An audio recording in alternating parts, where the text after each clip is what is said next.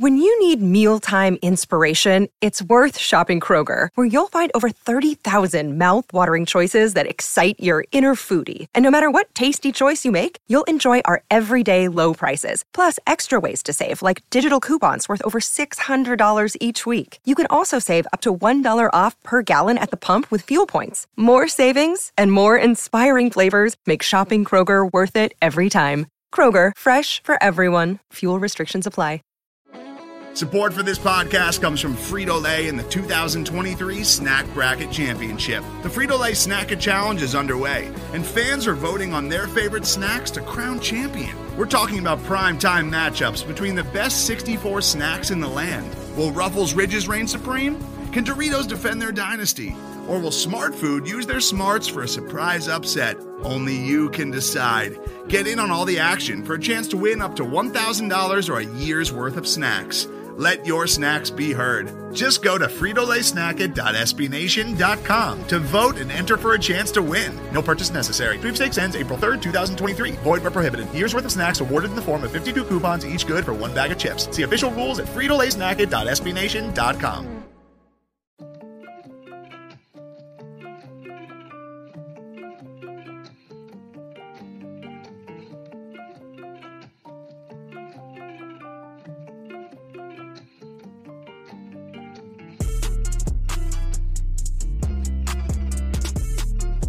What's good? What's going on? Welcome to the Hogs Haven Podcast, powered by SB Nation.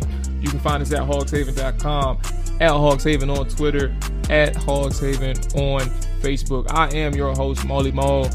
Jamal Forrest, you can find me on Twitter at Let Maul Tell It. Do not forget the U. LATMUAL, Tell It on Twitter. Obviously, this isn't the voice that you're used to hearing, and let me go ahead and introduce myself. I am a writer for Hogs Haven and am the new host of the Hogs Haven podcast. I've been covering the team since 2016 for several different outlets and have been provided the opportunity to continue the coverage of Washington through SB Nation's podcast platform as well. So I am looking forward to this journey with you all, and I'm outright excited, man. And let's go ahead and let me go ahead and get to my shout outs right quick, man. I'll be remiss if I don't give a proper shout out to the people that provided me with this opportunity, man. So thank you, Scott. Thank you, Mike. You know who you are, for everything to this point, man, and the working relationship that we'll continue to build on. I'm looking forward to seeing what that entails. As far as the show, you can expect about 3 to 4 episodes a week, some solo, some with the Hogs Haven staff, and definitely some interviews throughout the course of the season. So this is definitely the content. This is the space you want to be, man. We're going to build this thing up, and I want to make sure that we get this thing done in a good way and make it a platform that's one of the best platforms out there for Washington Commanders content. So, yeah, man, without further ado, we are here to talk about the Washington Commanders, and my intro was short, but let's get into these Commanders. Full transparency, too. My intro episode won't be too long, but I did want to touch on a couple of hot topic items to kick things off for us. A couple things on the agenda, really. Obviously, Sam Mills III is gone. That is a big story, whether you all want to believe it or not. I don't know where your thoughts are, but we're going to talk about it. Ron Rivera fired Sam Mills. That is his longtime assistant coach, and we'll dig into that and explore a couple of theories that existed. And then, obviously, there's a lot of talk about Carson Wentz heading into his first preseason game in Washington. We do know at this point that Ron Rivera plans on starting and playing Carson Wentz. So, we'll kind of dive into the reports of his inconsistent showings in training camp, and just to get a gauge on exactly how important those nuggets and news and information has been for Carson Wentz throughout the 2 weeks that he's been training camp for Washington. The first thing up is Ron Rivera and Sam Mills, man. Obviously, as we said, Ron Rivera fired his longtime assistant, Sam Mills III, and we'll start off with a couple of quotes that came out yesterday, actually, pertaining to the situation and the decision that he made, and it goes as following. I made the change on the coaching staff.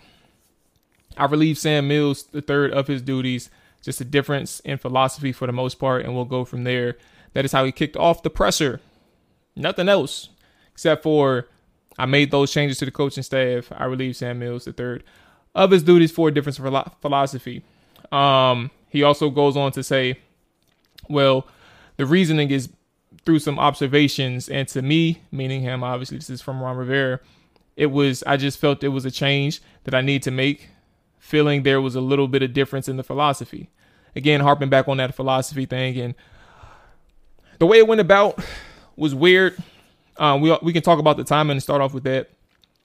Starting this thing off on a random August 8th or August 9th, a couple of days before the start of the game, start of your first preseason game, and 2 weeks into training camp, you're trying to figure out what in the world could have happened for Ron Rivera to feel this way, to reach a boiling point for Sam Mills in this situation and fire him before the season starts, before the preseason even starts, and things like that. And you kind of want to know what that situation was, and you dive into all these other ideas, and some people even touched on the impact of Kerrigan and Warren Sapp being around. And obviously we know to this point, Jeff Zagonia, and I'm on this show, I'm just going to call him Coach Z because Lord knows I'm going to butcher his name a couple times. So out of respect for him, let me go ahead and call him Jeff Zagonia.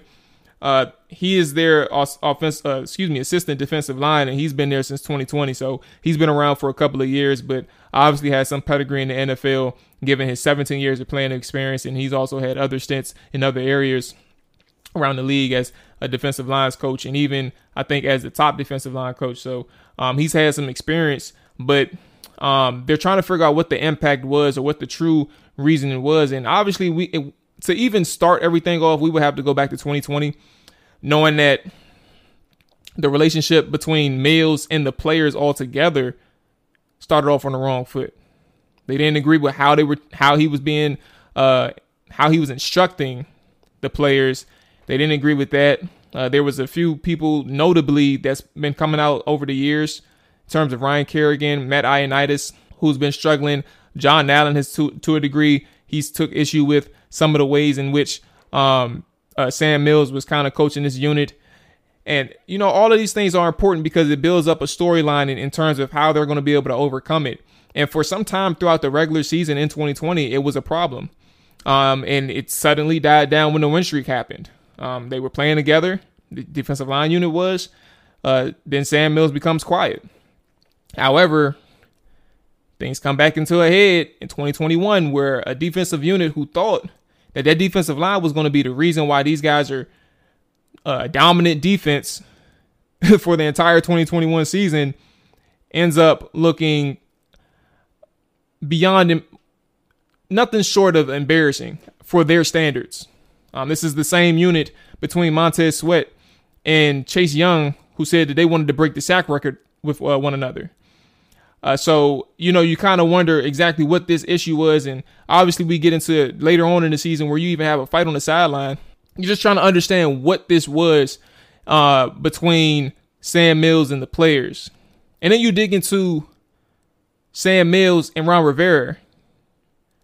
Rivera this offseason, and this is according to Sam Fortier of the Washington Post, who's put in, and it may be even public, like outside of Sam Fortier, but in the Washington Post, he puts together an article in which he states that in the offseason, the same way the players have their end of the year meetings with the coaches have, or assistant coaches and coordinators have their end of the year meeting with Ron Rivera.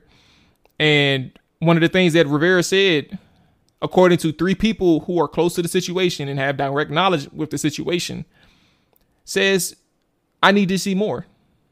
I need to see better from these guys. And that's obvious, right? That part itself is obvious. You don't have to worry about the fact that Sam Mills was unaware or that he was aware. Like, he clearly knows that there needs to be better. But what was the underlying issue? What was the reason that people couldn't see past the fact that these guys were struggling, or we knew that they weren't staying in their rush lanes, or that these guys weren't disciplined? They were playing hero ball, solo ball at the line of scrimmage. Who knows? Like, was that because they wanted to outshine their teammates and get those sack those sack numbers or those stat numbers. They wanted to chase their own stats and not play as a unit. There was a ton of things going on last year. A ton of things. And we don't know exactly what the root cause of it was, but who was at the core root of that disconnect? Obviously, Sam Mills is the one that was gone. He's the one that got the axe. But what was the rift between Rivera and Sam? It may have not even been that. You got to think about the players. We know that the players are upset. And I think with Rivera, when you talk about his coordinators, his players having an ear to the streets in a sense, right? Understanding that these guys, between the coordinators, the players, and relaying information back to the coach, the head coach. Rivera kept Sam Mills for 2 years. 2.5 years if you want to count this offseason and preseason. Or training camp. It may have been the case that Rivera just said, you know what, it's just time to go. It's time to cut bait. Doesn't matter what time of the year in which it was done for him. I personally thought that if you want to get rid of Sam Mills, it had to be done like in January, February. And I honestly thought because they were struggling so much and that the rift that happened in 2020 clearly never went away, I thought that he should have been gone in January, February. But again, let's go circle back to this. If you feel like these undying concerns or complaints are going to end up causing a problem throughout the regular season, and you've seen enough in 2 weeks to evaluate your guys and to evaluate your coach and say, you know what, it's time to move on, I'm going to make it happen. It's like a situation, I've told this story before, but it's like a situation like, think about your ex. And before you all get weird on me, don't think Ron Rivera and Sam Mills are a couple when we use this analogy. But think about your ex, man. Or an ex. And maybe you saw some issues early on in your relationship before you all decided to go exclusive. But you saw these issues and you said, hey, look, I know what she got going on. I know what bothers me. I know what grinds my gears. But I'm willing to overcome it. I'm willing to overlook it because I ain't no sucker. I'm going to give this a shot. So you give it a shot. You make it exclusive. And some of these issues that you see, when you made an exclusive, they existed before that happened. Y'all were dating for 5 months. And you saw all these problems and you said, you know what, man? She asked me, what are we? I said, look, we a couple. Let's make this thing happen. But you see these things and all of a sudden these issues start popping up and it's to a point where like, yeah, I said I was going to commit. But in that same vein, I know what's better for my mental health. I know what's better for her mental health. I know what's better for both of us in terms of peace and not trying to push anything further that's going to cause us problems down the road. Is it worth fighting for? You know what's going to happen. You know what's going to be a problem. Sometimes it may not be worth fighting for. You know what Ron did? That man fought for 2 years. That man fought for Sam Mills for 2 years. He tried to tell that coaching staff, that defensive coaching staff, specifically probably Jack Del Rio, that this is my guy. I worked with him since 2010 or 2011. This is my guy. Trust me. Let this man do his thing with these group of players. We're going to make things shake. So he gave it a chance. He probably knew for some time that it wasn't working out. And lo and behold, whatever happened over the course of the last few days, Rivera saw his out. He said, bruh, I messed with Sam. That's my guy. This is going to be a real tough decision.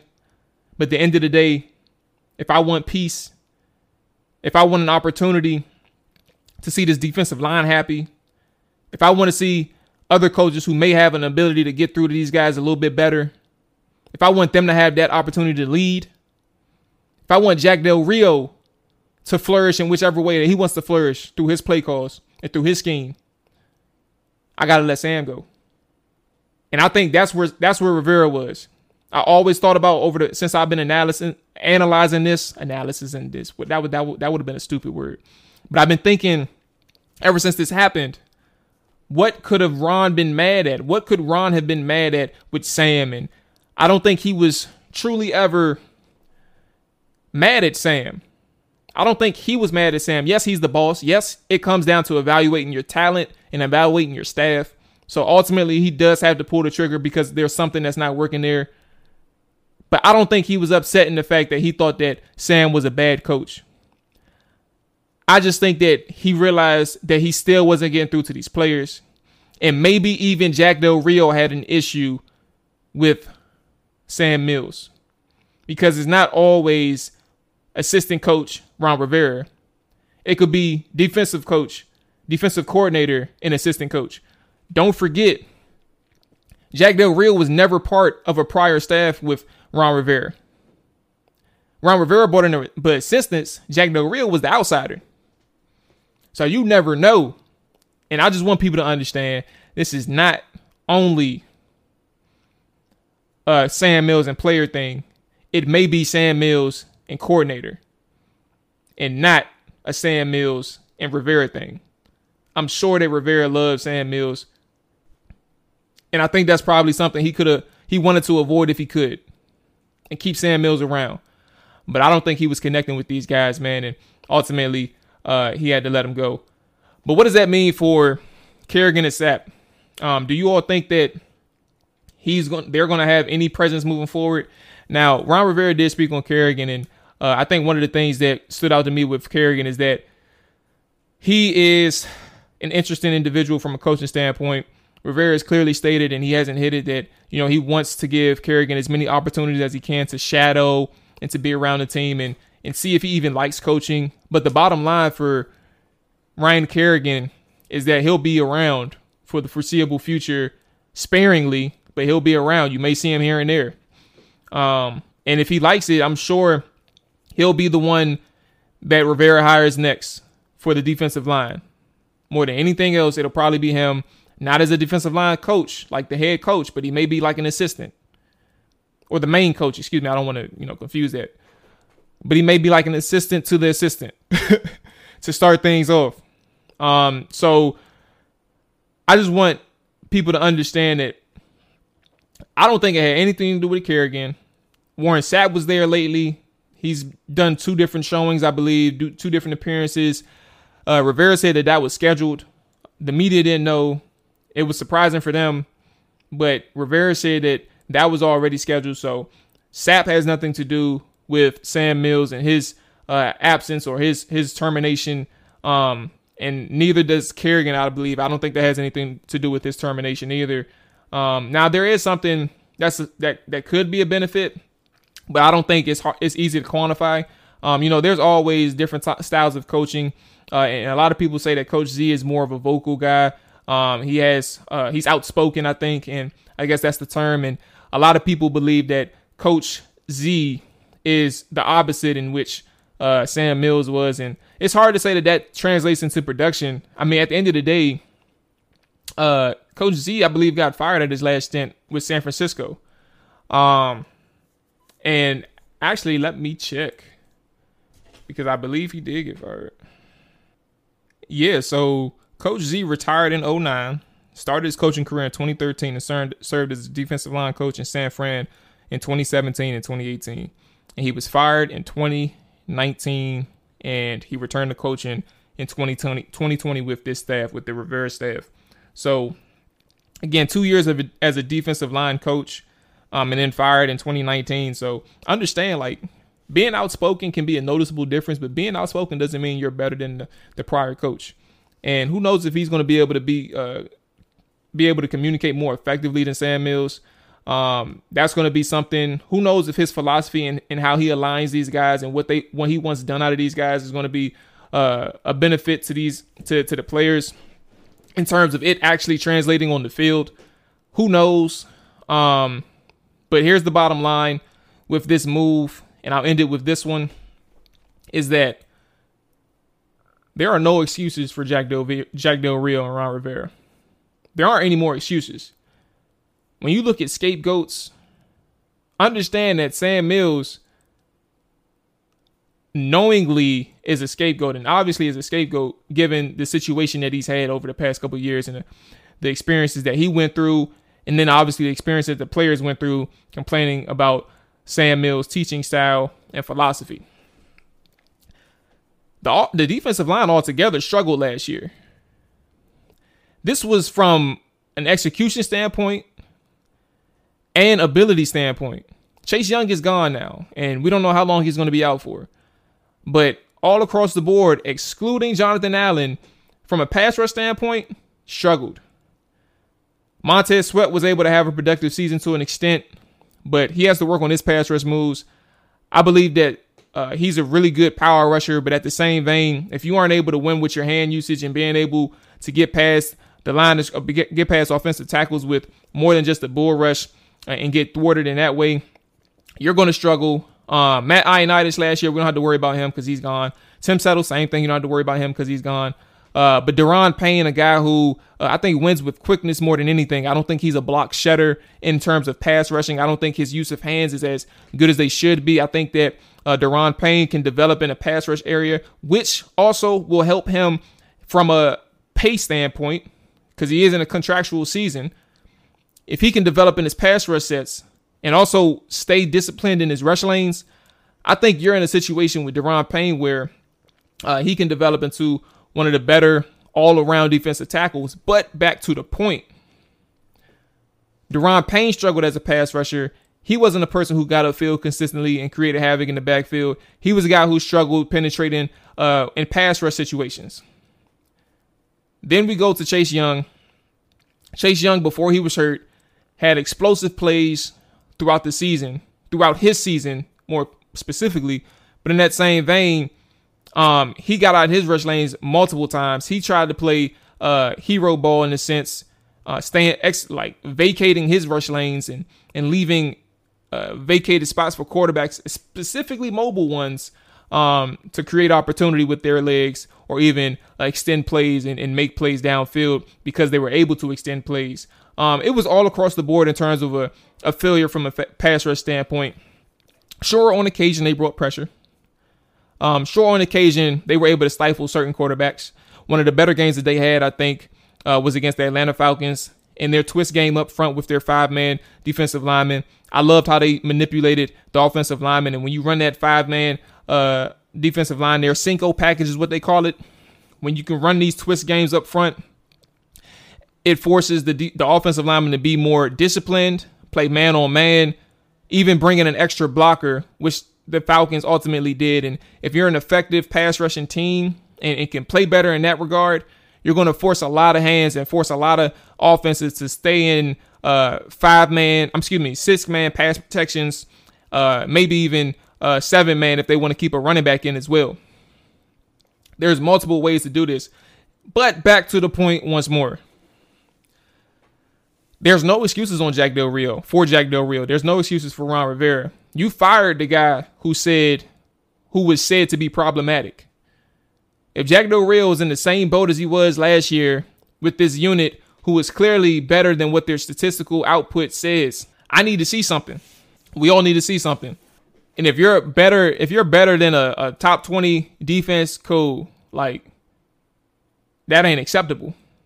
But if you're top 12, if you're creating consistent pressure with the consistent pressure on the quarterback, if you're able to do that on a week in and week out basis, you're not facing some of the top tier quarterbacks this year. The offensive line and pass pro, you have opportunity. Yes, you're missing Chase Young, but you chose Jack Del Rio and Ron Rivera, specifically Ron, for this one. I know I shouted out Jack, but you all chose to not bring in any veteran edge rushers. So you have Shaka Toney, William Bradley King, James Smith-Williams, Casey Toohill. You have all these guys, these second-year and young players, second and third-year players, to fill in the void for Chase Young and also ultimately be those key rotational pieces. These guys weren't bringing pressure either. Like, they struggled as well.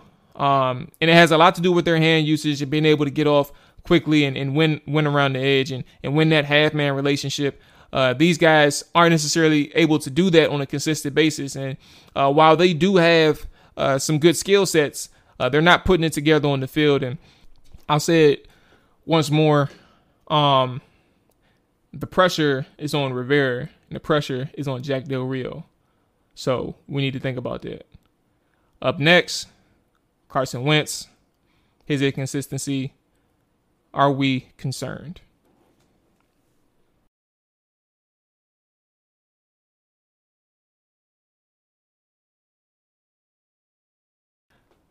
Like I said, there's a lot to be said about Carson Wentz and his inconsistent showings in training camp. I guess the bottom line when we talk about Carson Wentz to this point is it a lot to do about nothing, or are there some true takeaways from these reports? I think the important thing is to, how do you even attack this question? Where is the first point of attack when you're asking about Carson Wentz and his issues throughout training camp? It's important to note, Carson Wentz throughout his career, if I can even pull this up right now, he's never been like a 67, 68% type of quarterback in terms of accuracy. That's never been his thing. He's had 1 year in which that was the case, and that was 2018, where he had 69% completion percentage, 21 touchdowns, 7 picks, 5-6 record, by the way. But there's never been really he's a career 62% passer. That plain and simple, 62% passer. And that would have been good for that would have been good for quarterbacks in 04, 05. But at the end of the day, we have to take into account that Carson Wentz is who he is, and he's always at 30 years old. There's rarely renaissances for quarterbacks that late in their career. Ryan Fitzpatrick is the one lone example of recent years, and Ryan Tannehill as well. Those are the last two people in terms of competent quarterbacks, people who struggled early on in their career and reimagined who they can be for a team. Those are the only two, and it's unfortunate that Ryan Fitzpatrick got his chance in Buffalo and something fluke happened, and then in his opportunity with the Washington Commanders or Washington football team at the time, he got his chance as well, and he was forced to retire with a hip injury. So to the point of Carson Wentz, you have to understand who he is first and foremost. Then you have to dig into, the storylines throughout his career and what his flaws were. And his flaws weren't never anything out of the realm of what this conversation is about in terms of his turnovers, how he's seeing the field, how he's missing the layups, and then accuracy, random spouts of inaccurate play. That's always been the case. So we understand first and foremost what Scott Turner wants to get done and what was his goal when he envisioned bringing in a Carson Wentz, right? Again, Scott Turner is a vertical-based offense. He loves vertical concepts. The receivers in Washington all have the ability to challenge downfield. De'Ami Brown is an excellent third-level receiver. I love how he's able to win at the point of attack or the catch point. Excuse me. I love the way his skill set and how he provides a different ability than most of the receivers that Carson Wentz had played for outside of Michael Floyd last year. Or Michael Pittman. I don't know why I said Michael Floyd. I'm thinking of Arizona. But Michael Pittman in Indy, De'Ami Brown alone brings that type of skill set for Washington and Carson, but he also has the speed to separate downfield as well once he gets under a football or once the football is out there for him to make a play. One of the best routes that he can run is a post route. He's okay with the digs and things like that, but all second, third level type of routes he's very good at. Obviously, Terry McLaurin, he is a guy who can win on all three levels. Now, I do think that Terry can kind of work on how he manipulates defenders to create separation for himself. If he's unable to create separation, because there's a difference. He's an excellent, what Terry is really good at, he's elite at the catch point. He's one of the rare guys in the NFL who can make some of the more impossible or improbable catches for your quarterback. That's his elite trait. He's fast, sure, and he's really good after the catch. Really good after the catch, but he's elite at the catch point. He can be better as a route runner. And when I say this, I want you all to understand there's nuanced conversations when it comes to route running. And you have to understand, like, sometimes I don't think that he's the best with his tempo, which can help manipulate defenders. I think he understands coverage as well. But if he can get better with his tempo, if he can get better with how he stems his routes and how he sets up his defenders, I think that he can be even a better receiver than what he is right now. And maybe all of this is may takes a little bit more elaborating moving forward. And maybe I can get a guy on we can have a full-blown conversation about Terry McLaurin.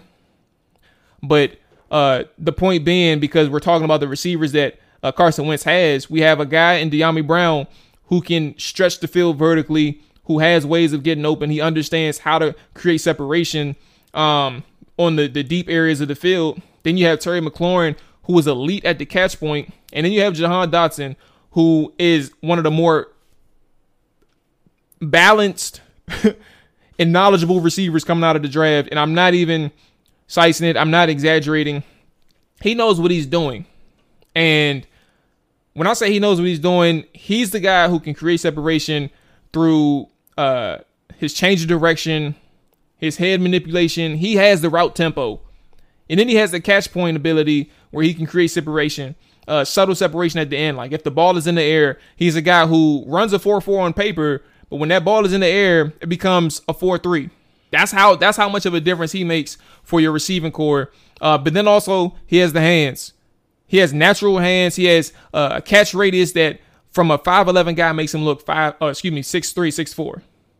So you bring him in, and then you have Curtis Samuel. I'm leaving Curtis Samuel blank because I haven't even studied Curtis prior to his play in Washington, and there wasn't much to go off of last year. So I'm not going to sit here and say that I studied Curtis. I'm just going to sit here and say that he's a dual threat guy. And he's a guy who can move off the line of scrimmage and make some plays for Washington from a variety of ways, whether it's running, motion, play action, quick pass, stretching the seams at the slot position, whatever. We'll see with Curtis. But the point is, these catch radius guys, these guys who understand how to help a quarterback out, they all know how to help a quarterback out, the ones that I mentioned, and I didn't even get to the tight ends yet. So what does Scott Turner want to do? He wants to stretch the field vertically. He wants to attack on defense. He doesn't want to be conservative, and he has the quarterback to do that. But then we transition to what we're seeing in training camp. And you're seeing a lot of inconsistencies from Carson Wentz in terms of he's holding the ball too long, or he's having these inaccurate days in which, or he's not having full days. Like he's not having full complete days in terms of like it looking good from start to finish.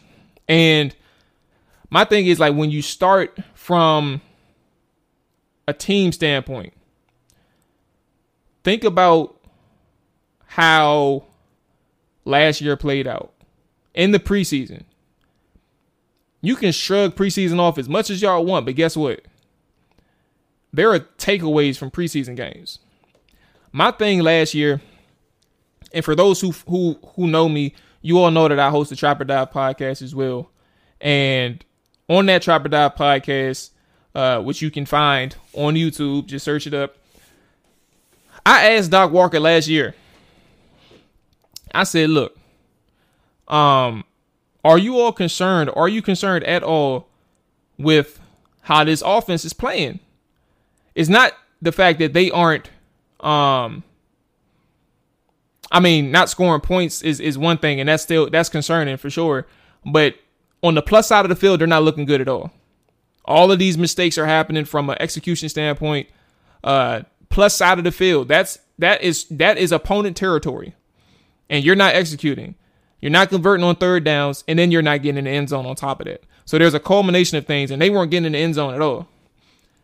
And you're trying to figure out why Ryan Fitzpatrick and this offense can't get things together. Then you transition to week one.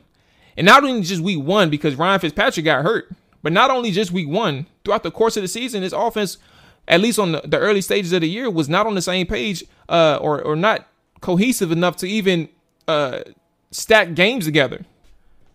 They often found themselves trailing. And yes, that has a part to do with the defensive side of the football. But in that same vein, think about the fact that you're always finding yourself down because you can't put up points quick enough, or you can't convert turnovers and things like that. I say all that to say, think about the preseason last year.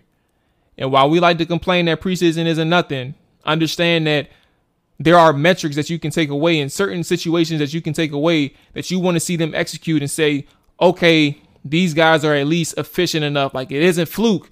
These guys are on the same page on third down. These guys are on the same page in the red zone, because you're going to call some red zone plays, some basic red zone plays to see how you all execute. You want to see all of these things on the plus side of the field that tells me I'm confident in these guys moving forward.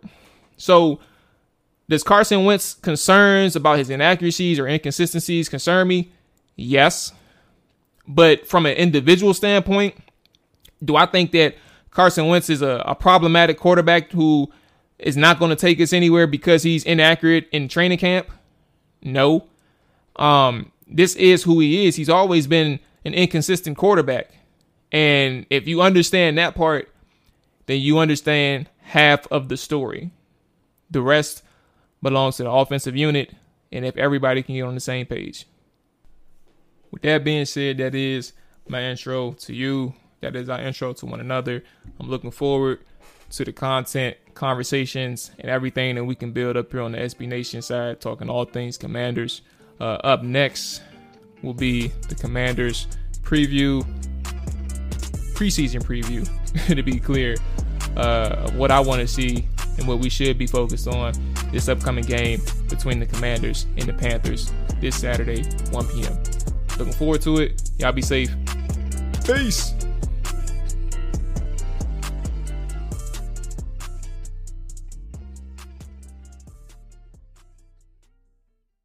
Save big on your Memorial Day barbecue, all in the Kroger app. Get 3-pound rolls of juicy 80% lean ground beef for $3.49 a pound with a digital coupon. Then get select varieties of flavorful Powerade, Body Armor Super Drink, or Arizona tea for 77 cents each, all with your card. Shop these deals at your local Kroger today, or tap the screen now to download the Kroger app to save big today. Kroger, fresh for everyone. Prices and product availability subject to change. Restrictions apply. See site for details.